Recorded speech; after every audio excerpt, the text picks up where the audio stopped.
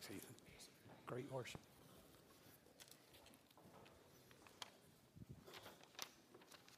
Is this your gum?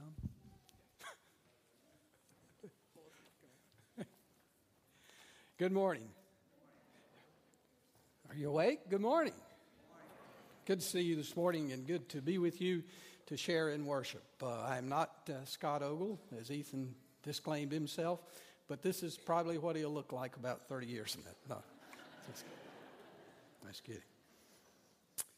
God's already working because of what he's laid on my heart to share with you and how it fits so well into what has already been set in tone and in focus of our worship this morning. Thank you, Ethan, and praise team and choir. I would invite you to turn, if you want to Romans 5, to Galatians 2, and Colossians 1. I'm going to read some verses in my message, and it may be hard for you to look them up, and I didn't have them put them on the screen, so just listen, but you'll be able to, you know them. They're all very familiar verses as we share together. I know you have been praying for our associational mission team that is going to Honduras August 7 and 14. Cale is going with us, and glad for that. Let me add one prayer request to that, specific one. I don't even realize exactly when I did it, but yesterday afternoon, messing around, I aggravated my back. Now, if you have a small team that's going to do physical labor, you don't need one to drop out. So not just for my comfort, but so that we can do what needs to be done. Pray that I'll take care of it, God will take care of it, and I'll come back, and if I have to sit in the chair for a while after that, that's cool, but do want to do my part while we're there. Let's pray together. God, you're already at work. It doesn't start with me, and I'll try to get out of the way so I won't hinder it in any way. I thank you for your word. I thank you for what you have spoken to me, the way you're working in my life, and I thank you for the way it fits. If all that each of us has is Christ, we have all we need. Help us to understand that and to trust it as we look to you in these moments. In the name of Christ, amen. Suppose God should die tonight. Would it really make any difference to you in the way that you live your Christian life tomorrow? For all that you really truly count on Him as you go through your daily life or even in your Christian service, would you even notice any difference? Would it make the slightest bit of difference next Sunday morning in worship if God were to die tonight? Or would it be business as usual? Would the whole machine just kind of grind on with you in the pew or chair, Scott in the pulpit, Ethan and the praise team leading in worship? Would anybody notice if nobody told them that God was dead? Now, there is a sense in which that question is obviously unnecessary and even ridiculously offensive, at least on this basis. We know God will not die. Cannot die. He is eternal. He is the Alpha and the Omega, the beginning and the end. God was not created so He cannot get weary or worn out. He cannot be destroyed by illness or injury or attacked by us or anyone else. But in another sense, it is absolutely necessary, I think, and totally relevant and of critical importance to evaluate or to ask this question about our Christian living. And I want to encourage and help you to examine and evaluate this essential and critical element in your faith life this morning. Do you truly, practically trust God as you live your life in Him and to live your life in Him? Or do you just kind of settle for a weak whining, I can't do it, that may result or often results in, I'm just a sorry servant, a disappointing child of God? Major Ian Thomas, in his book, The Saving Life, encourages us that we can live in this way, and he helps us to discover why and how through the Apostle Paul. God working in the text, that first text that I've selected is, or that he selected, is the one that you have been memorizing from Romans 5. But God showed His love for us in that while we were still sinners, Christ died for us. And we continue, much more then, having been justified by his blood, we shall be saved from wrath through him. For if when we were enemies, we were reconciled to God through the death of his Son, much more, having been reconciled, we shall be saved by his life. That caused Paul to write to the Galatians, my old self has been crucified with Christ. It is no longer I who live, but Christ who lives in me. And the life I live in my earthly body, I live by trusting in the Son of God who loved me and gave himself for me. And then to the Colossians he wrote, this is the secret, Christ lives in you. Indeed, Christ is your life. Did you catch the remarkable secret to Paul's dynamic faith, his dynamite, powerful trust that made him the greatest missionary in Christian history and an author of much of our Bible? Much more, we will be saved by his life. Now, if you ask the average Christian what or who has saved them, they likely will answer the death of Christ. And Paul affirmed that. If we've been reconciled to God through his through his death. But then he went on, much more, certainly, surely, we shall be saved by his life. But how? When and where? What does it mean to be saved by the life of Christ? I believe it means at least these things. His preserved life preserves your life for God. When you trust Jesus Christ to have died for sin, his death for sin becomes your death for sin. Your sin is taken away totally, permanently, eternally. And Paul said that when you have united yourself totally with Jesus in death, you will be united totally with him in resurrection. You will be raised to life as he was. Jesus' resurrection then is God's promise, God's down payment that you will be resurrected. And in fact, in a spiritual sense, God has already done that. Listen to that awesome declaration. God is so rich in his mercy and love that he loved us so much that even before we were born, even after we were dead to him in sin and because of sin, he gave us life when he raised Jesus from the dead. He raised us from spiritual death and seated us with Christ in the heavenly places when we have united ourselves with Christ by trust in him.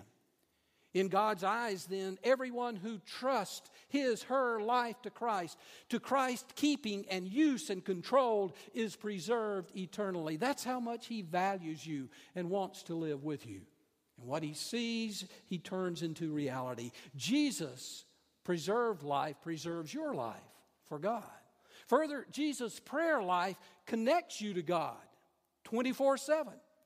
God declared through the Apostle Paul that Jesus died and was raised to life and for us, and that he is seated in the place of highest honor at the right hand of the Father.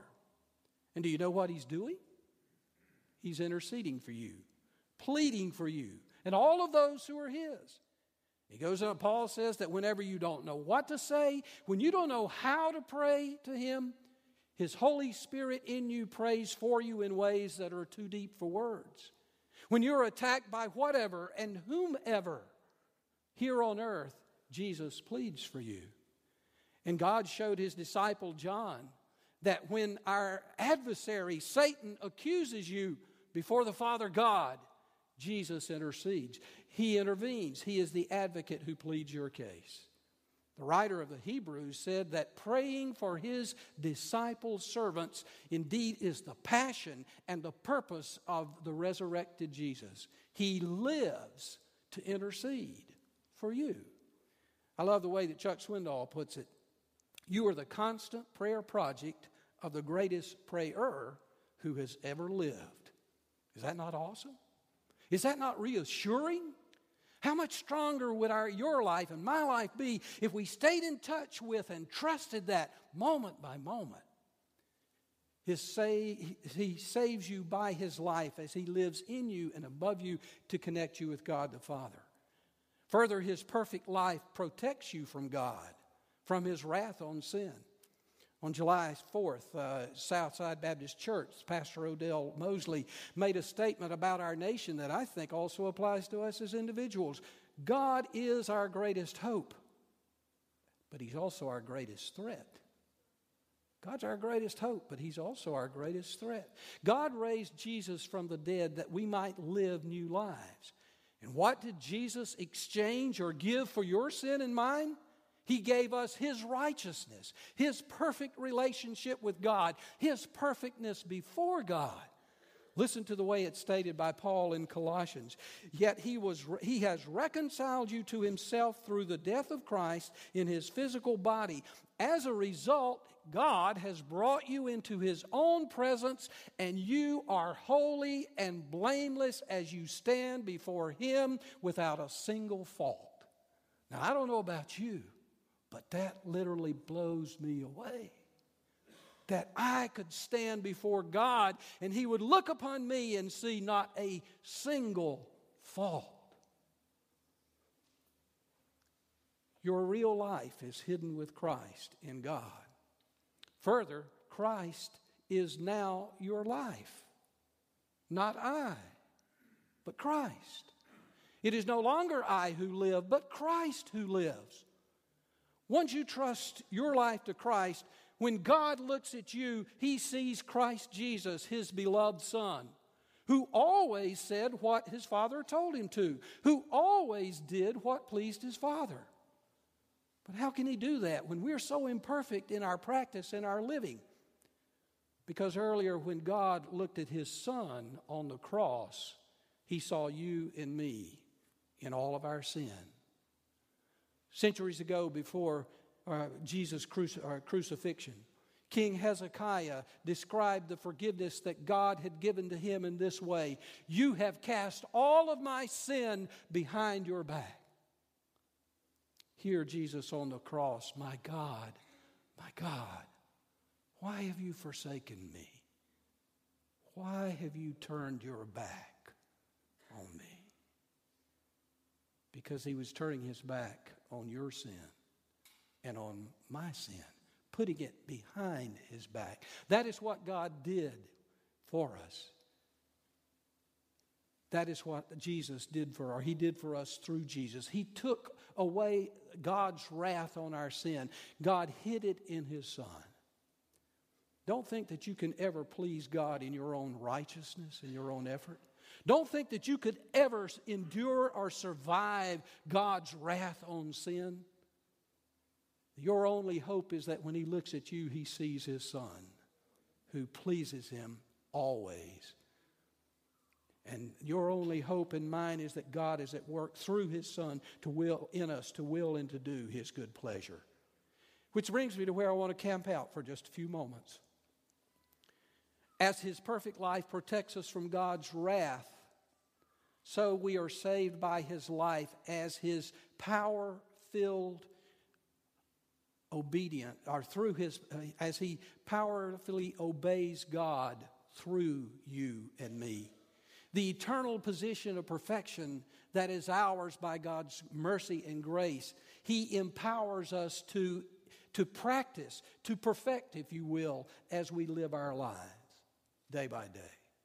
If and when you trust God totally for forgiveness, trust your life to Jesus Christ, Jesus, His deliverer, comes to live within you. And even though your body and mind will die because of sin, His Holy Spirit that Christ sends gives life to our spirit to put us into a right relationship with God for eternity. The Spirit of God that raised Jesus from death brings life to our dead bodies. And He will do that. He will bring life to our mortal bodies, that part of us that dies when we die. But He doesn't wait until eternity to bring life to our body. Day by day, He empowers us to put to death the passions and desires of our sinful nature. What Jesus put to death on the cross for eternity, His Spirit puts to death and enables us to put to death in practice and conduct in our living on earth. And that is why we can live with His qualities and with His characters, not in our own power, but by His. That's why the Apostle Paul said, I want to know Christ and the power of His resurrection. I want to experience the power, that mighty power that raised Jesus from the dead, so that I might suffer with Him. God has been working on me at this point for probably a year or so now. This point where His power in the very presence of His Son is living through me. Or that's what He wants. Specifically as I let and depend upon Christ to live His life through me. Back in the spring, Dr. Ricky Zell, pastor at First Baptist Church, Greer, worked through John 17 during prayer meeting or prayer gatherings each week. You know that passage, most of you do, as the prayer that Jesus prayed for us on the night before He died. One Wednesday night, he focused on the love that Jesus prayed that we would experience and that we would express in our living. And he went back to the beginning of that night and identified the ways that Jesus showed His love. He did so in His willingness to do for His disciples what they really would rather pay somebody to do rather than do themselves, literally wash their dirty feet. He commanded them to love in the way that He loved. And keep in mind, He died because He loved us. He obeyed fully, constantly to show His love for the Father. And He sacrificed even His life for another. It was His love that caused Him to be hated by the world that as He lived out that love. When He finished going over those, Dr. Ezell asked, how do you respond? And I wanted to cry out, help me, Jesus, I can't love like that. And that is true, I believe, in every area of Christian living, at every point of obedience. We can't do it. And we don't have to. For Jesus will do it for us. He will live His life through us if we allow and authorize Him to. Ian Thomas' life was transformed by that truth. Ian lived most of his life in the first half of the last century. And before you think that sounds old, remember, most of us lived part of our life in that last century also. He had respectable parents who carried him to church regularly. They taught him the Bible. But he didn't meet Christ through them. No, that came at a camp when he was 12 years old. At the age of 15, he was convicted that he should devote his whole life to God, to Jesus. And so he set out doing that with all of his might. He evangelized everyone he encountered everywhere. And he led many people to know Christ. He decided that God wanted him to be a missionary to Africa and to do so as a medical doctor. And yet, by the time he was 19 years old, Thomas was exhausted spiritually, to the point that he felt that he could no longer go on. One night he cried out to God in his confusion that he was utterly failing God. And that night God responded by focusing Ian's mind and heart on 5 words. Christ, who is your life. Christ, who is your life. Ian said God revealed to him, Ian, for 7 years with utmost sincerity, you have been trying to live for me the life that I have been waiting 7 years to live through you. You have been, with utmost sincerity, you've been trying to live for me the life I've been waiting 7 years to live through you. Ian came to understand that those who had introduced him to Jesus as Savior and Lord, as well-meaning and to the best of their ability, still had failed to help him understand that yes, Christ died for his sins, and yes, Christ rose to live in him. God's path for life took Thomas then to evangelism in a different way. He became a British military officer in World War II and served with distinction. He became a world-renowned Bible teacher and a conference leader, traveling more than 45,000 miles per year around the globe, helping others to know that God wants to live through them more than he wants them to live for him. He built his life on this truth. The one who calls you to the life of righteousness, ministry, and witness is the one who, by your consent and cooperation, will live his righteousness, ministry, and witness through you. The one who calls us to live righteously and in service and witness will, with our consent and cooperation, live that righteousness, ministry, and witness through us. Do you find it hard to live the Christian life? To live like Christ and for Christ? Stop trying. Listen to the liberating lesson that Thomas learned and teaches us. It is only the Lord Jesus Christ who is capable of living the Christian life. The only person whom God credits with or authorizes with the right to live that life is Jesus Christ. The Lord Jesus Christ claims the use of your body, your whole being, your complete personality, so that as you give yourself to Him through His eternal Spirit, He may give Himself to you through His eternal Spirit. That all of your activity as a human being here on earth may be His activity in and through you. Every step you take, every word you speak, everything you do, everything you are may be an expression of Christ in and through you. Not I, but Christ. It is no longer I who live, but Christ who lives in and through me, literally. How much can Jesus Christ do for you? Everything. He's limited only by the measure of our availability to all that He makes available to us. If you trust your life to Christ, not only that His death, that He died in order to redeem you, but also trust that His life, that He wants to live and waits to live through you, then the very next step you take will be in the very energy and power of God. Think about it. If you trust not only that He died to take away your sin, but He rose to live in you, the very next step you take, and every step you take, will be in the very energy and power of God. If you are born again, all you need is what you have, and as we sang earlier, what you have is what He is. He does not give you strength, He is your strength. He does not give you victory, He is your victory. You are not called to commit yourself to some ministry, some need, some task. You are called to commit yourself to God. And what the head of the body, the church, wants in every member of the body is restful availability, prompt response, instant obedience to His heavenly impulse. Because you are resting in Him. You're not striving. You're not thinking, I've got to do this.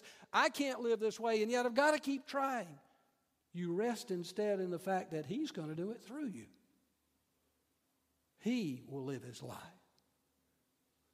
Jesus died to take away your sin, to give you life with Him for eternity. He was raised to intercede for you now in eternity. He will return to take you with Him to live for eternity. But He was also raised from death to bring eternity to you right now, to live for you and through you the obedient, holy life that God desires of you and in you here on earth. Wouldn't you like to live like that? Wouldn't you like to live with such power and such freedom? Not struggling to do the right thing, not struggling to be a Christian, but simply resting in Him and letting Him do it through you. How do you do that?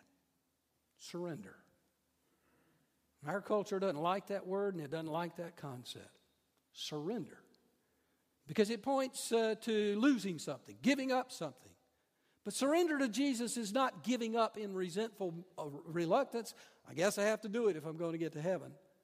It's not giving in irresponsible abandonment. I can't do it. I'm just a human.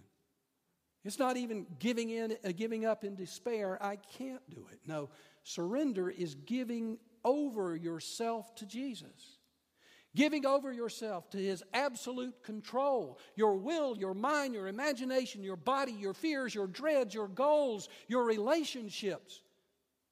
It is doing whatever it takes because you know that He can do a better job than you.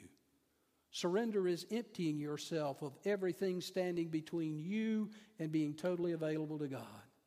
Surrender is sacrificing what you have to know His filling, to know His power in your life. But even how can we exercise that act of will? How can we do it? Perhaps stated more positively, by seizing, claiming God's promises. And here is where God has been working in my life, growing me. Simon Peter said, take courage in the fact that by His divine power, God has given you everything you need to live a godly life.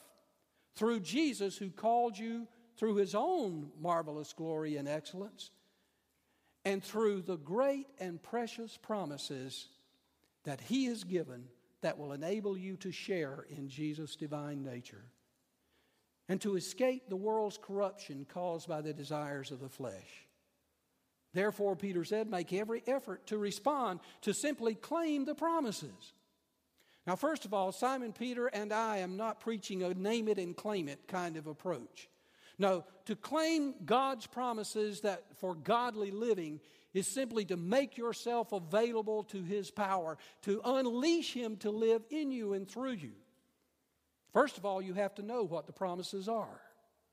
And you don't do it simply by scripture memorization. It requires careful, prayerful, searching God's Word to identify the promises and then to study to understand them and how to apply them and when and where. God has placed in His Word whatever we need to live a godly life. And when you know what it is, then you know God wants you to do it in and through your life. And what He asks you to do, He promises you the power to do it through His Son. First of all, then you have to know the promises, and then you have to trust them. You have to trust by telling Jesus to do it in your life. How? You don't have to say these words, but this is what you have to be doing in your spirit and in your heart and in your mind. I admit, Lord, that I cannot do it in my own power. But I want to. I want to be obedient. I want to please the Father. And so I ask and I authorize you to act in this way, to exercise the power through me to do what God wants me to do. It's not some magical way of manipulating God, but your spirit has to act with that attitude. Your heart has to act. Permit me a personal illustration. This all began for me in a chronic struggle to take control of my thought life. Time and again I would fail until I came to the point of saying, I can't do it, Lord. Guard my heart and my mind. By which I meant prevent those thoughts that would control and shape my actions into disobedient behavior. Now, Paul writes to the Philippians that the peace of God will guard your heart and your mind when you fill your mind with all kinds of positive ideas and information. But I can tell you, in a moment of need, God honors His promise, even if I haven't taken the time to put those noble and pure things into my mind. If I simply say, guard my heart and my mind, Jesus does it. And so I've been building a list, putting it in all the Bibles that I use. Not of scripture verses, though sometimes I'll record the reference. But I just simply list the principle in a phrase of 3 or 4 words. And you see I filled up one page and working on another. These are ways that God has showed me He wants me to live. And yet I have trouble doing it. But I built the list. Short phrases that capture the essence of God's directions and promises. And in a moment of need for one of those, I know how God wants me to live. And I don't command Christ to do it because I'm not in control of Him, but I surrender to Him by saying, Jesus, act in this way. For example, turn my eyes from worthless things. Live with integrity. Speak the truth in love. Give me understanding. Do the truth. I'm asking Jesus to do that through me and trusting that He will. And He does. Simply saying and praying the request, I claim the promise. I admit that I'm helpless. I admit my spiritual disability. And I ask and I authorize Him to so act in me.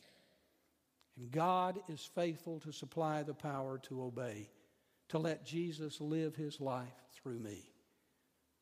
I can tell you that I'm experiencing a joy and a strength and a confidence that I have not known in almost 60 years of walking with Him, as I'm learning to let Him live His life through me. Not I, but Christ. I have been crucified with Him. My life is hidden in You, Lord. It is no longer I who live, but Christ who lives in me and through me. Christ is my life. Do I do it perfectly? No. I get frustrated when I try to do it myself. I get defeated when I'm just simply disobedient. But still, He's faithful. He is willing to be my life as I let Him. That's how I want to live, because I believe that's how God wants me to live. I don't know the tune well enough to sing it, but in the spring I heard a song at Greer Baptist Church, and I was delighted to learn that the minister of music there, Crystal Capps, had written the lyrics and the music to this song as she was inspired by a sermon series that Pastor Ken Vickery was preaching. She wrote one verse after each sermon. Listen to these words. To be like Jesus, to be like Jesus, to be the one He created me to be like Jesus, to be like Jesus. May all who see my life find Christ in me. To live with boldness, I trust the Lord to live His life through me. To live with boldness, may all who see my life find Christ in me. To love the Father, to love each other. I pray His love will shine so all may see. To love the Father, to love each other. May all who see my life find Christ in me. My life is Yours, Lord. I give it freely. I give my life, whatever the cost may be. My life is Yours, Lord. I give it freely. May all who see my life find Christ in me. Don't you want to live that way? There's only one way to do it. There's only one thing you can do. You won't ever live effectively and consistently enough to please and satisfy even yourself, much less God. What is the one thing? Just let Jesus live His life through you. Ask and authorize Him to do it by claiming His promises. Jesus, You are my life. Live Your life through me. And you will know God isn't dead. He'll give you the power to do what He's asked you to do. He will do it through you. Let's ask for strength to surrender. Lord Jesus, it is not easy. Selfishness, pride, and a culture of self-made life gets in our way, and Satan will exploit all of those to keep us from giving our lives over to You, claiming Your promises that You have said will enable us to live godly lives. So we pray that You would make us stronger. We confess our weakness, our spiritual disability, and we ask You to fill us with the presence of Christ by Your Spirit, who will take all that Christ gives Him and give it to us. And we will learn that You have given it to Christ, that You are God who lives in us. In the name of Christ I pray. Amen. Christ is my life. It is no longer I who live, but Christ who lives in me. That's not an arrogant, pious claim. That's not a spiritual delusion. It is the way God has designed to work His redemption in your life. He has saved you by His death for eternity from sin. And He saves or wants to save you day by day in your life, living His life through you. How do you begin to experience it? Surrender. Give your life over. Your whole being, body, mind, soul, attitudes, relationships, give them over to Jesus through His eternal Spirit, and He will give you His presence through His Spirit. It begins with trust. Trust that what Jesus did on the cross actually has taken away your sin. And trust that He was raised to live in you until He returns to live with you for eternity. Admit that you've not lived that way. Turn from that old way of living and turn to Him and give Him access to your life daily. Let Him keep it, control it, and use it. Admit that you're not able to live that way, to live as God directs, but you want to. You want to please Him. Ask and authorize Him to live in you moment by moment. And Christian, follower of Christ, have you lived your life or are you living your life mostly with frustration and defeat? Trying regularly and yet failing to live like Christ and for Christ? To please the Father God?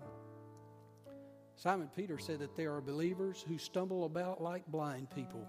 They've even forgotten that they were forgiven because they have failed to claim the promises that God said will lead to godly living. Stop trying to do it yourself. You can't. Only Jesus can live His life. Only He can live it through you. Admit your spiritual disability. Ask and authorize Him to take complete, constant control of your life. And don't expect that doing it maybe in this worship service or in one moment of inspiration will cover you forever, because Satan is waiting at the door if he's not at the end of the road. It takes moment by moment release of your life and release of Christ in your life. Spend as much time as you need to learn the promises that He made that says you will live a godly life. And then in the moment of need, say, Jesus, live this for me. I can't do it, but I want to. I wait for you to live it through me. If that comes from your heart, you're going to experience God in a way I don't know that you ever have, unless you've done it before. Think about that and let God speak to you. Let Him tell you what He'll do for you in Christ, and then respond to Him. This time we just want to take some time to respond and reflect to the message. So as we sing through the first verse of this song, just reflect on what Dr. Blackmon has brought to us this morning. Oh, to see the dawn of the darkest day, Christ on the road to Calvary, tried by sinful men, torn and beaten then, nailed to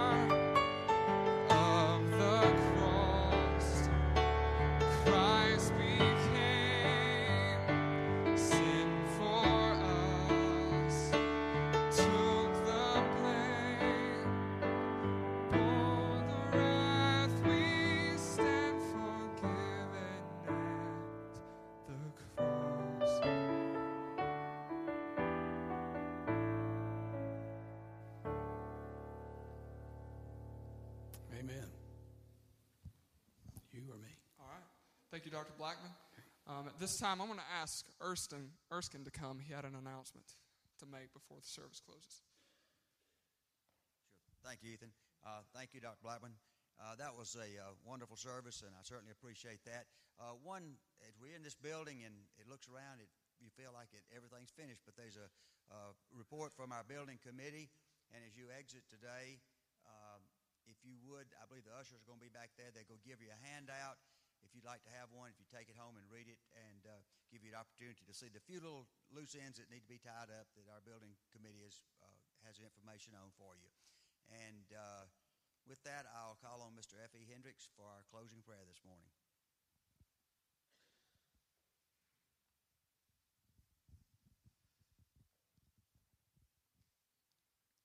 Father, we are grateful to be in your house today.